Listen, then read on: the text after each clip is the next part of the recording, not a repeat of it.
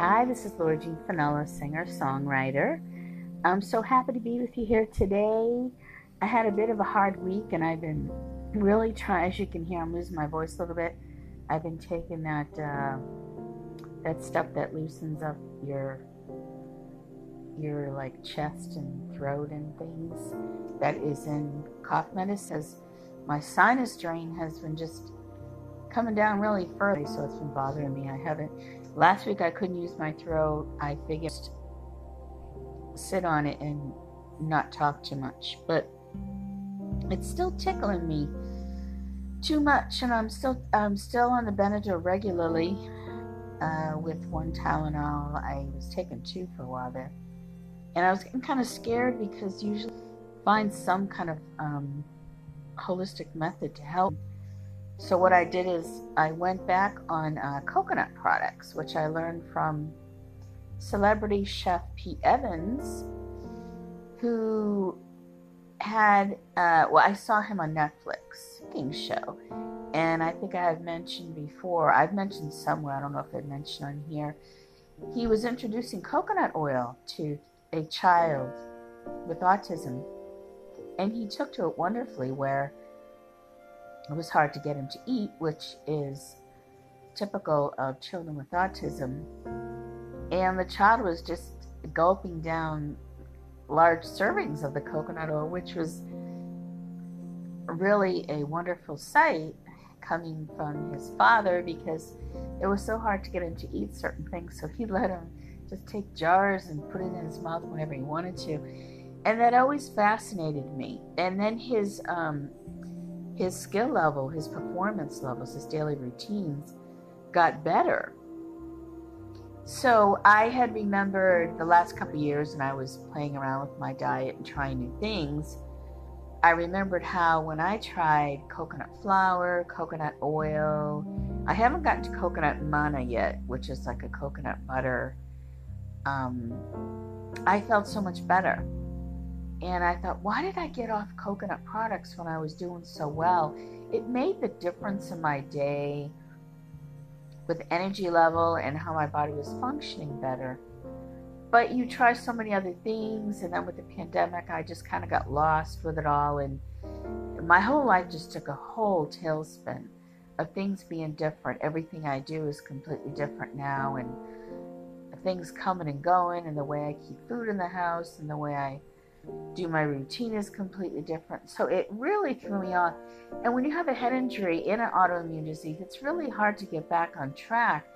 And I kept complaining, even recently, how I still was trying to connect with things that had helped me. And still to today, I'm still catching up on things I've used in the past, which is kind of sad that it's taken me that long to go back to things that are helpful. But so I've had the coconut products, and when I had my radio show, I had Kathy Clark and her friend Sharon Osborne, I think I have the name right, come on a weekly segment for autism. And now Kathy, I'll leave a link below for her. She ran for town council over in Massachusetts, but I will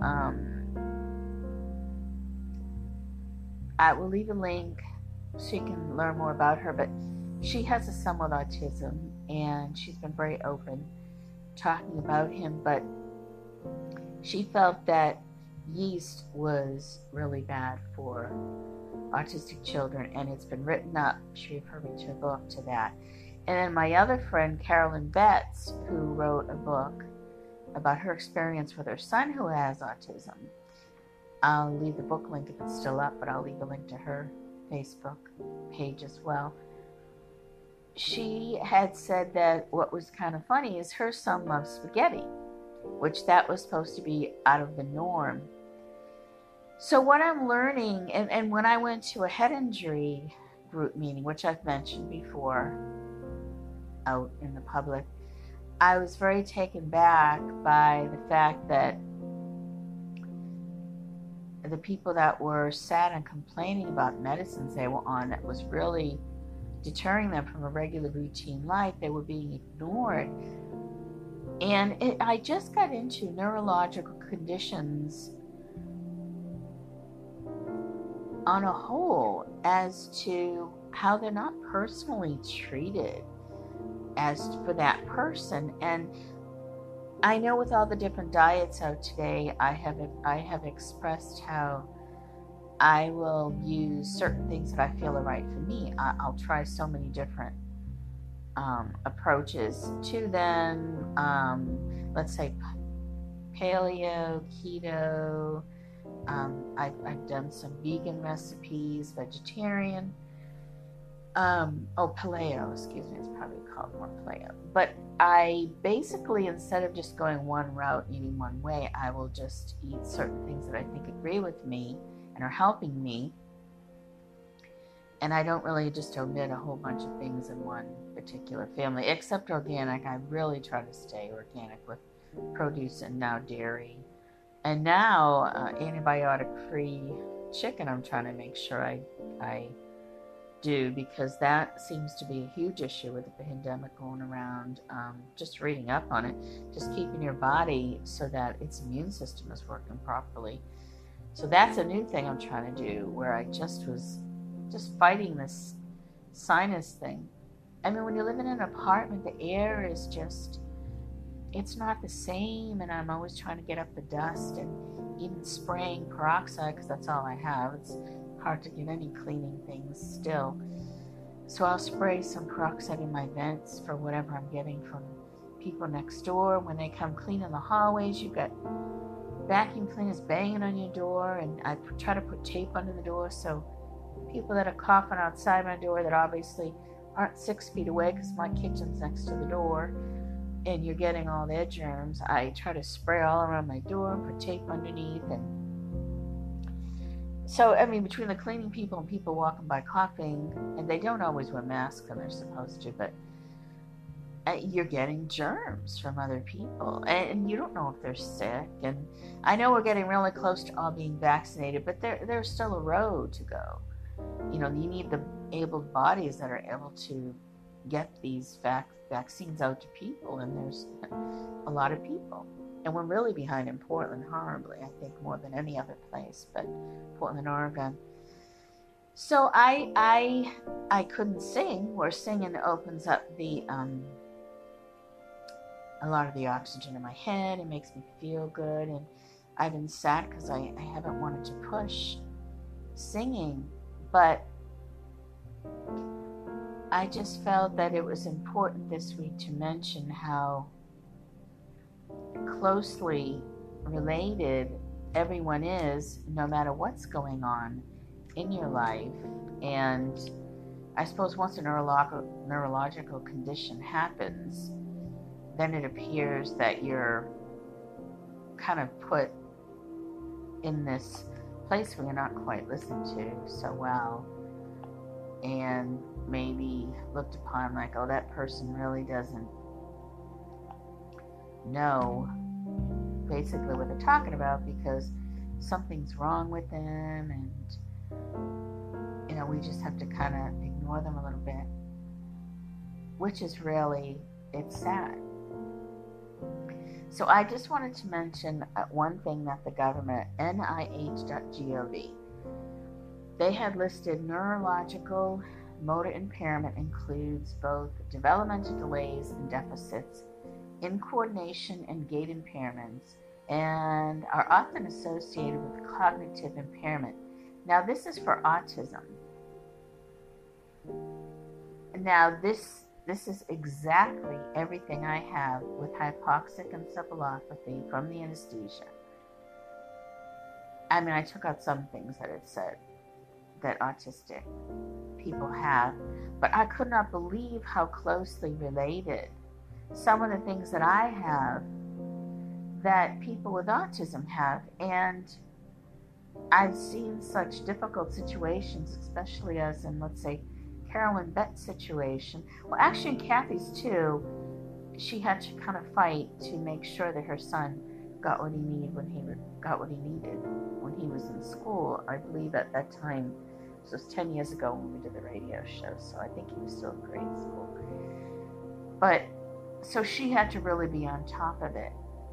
And poor Carolyn just had so much trouble. And I think she's feeling now that her child has been more trademarked than treated individually. And I really started feeling this a lot along the way with a lot of people with any kind of neurological disorders or injuries. And I just hoped that I could kind of bring it all together into one group as to how we should be treated. And maybe one food might not be right for one child, but another food might be right for that child. And with me too, where most doctors won't even discuss alternative methods. There are some things that are okay with me and some things that aren't. A lot of people with Hashimoto's, like what I have, they are steadfast about feeling that going gluten-free is one of the top things to do.